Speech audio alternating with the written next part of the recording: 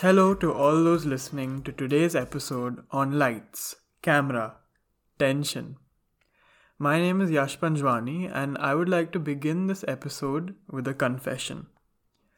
I have stage fright. I become extremely nervous when it comes to speaking or performing in front of an audience.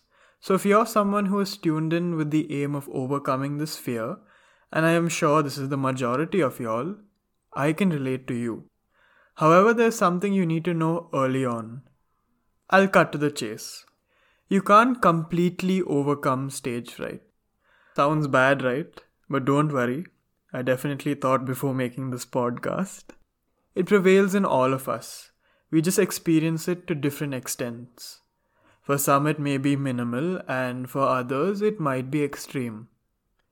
There is this beautiful quote that says, "Perfection is not attainable. But if we chase perfection, we can catch excellence." While I haven't overcome stage fright, I have succeeded in significantly reducing it by taking steps towards overcoming it. I would like to share these steps with you. Stories, tips, and tricks that will help you achieve your aim, your goal.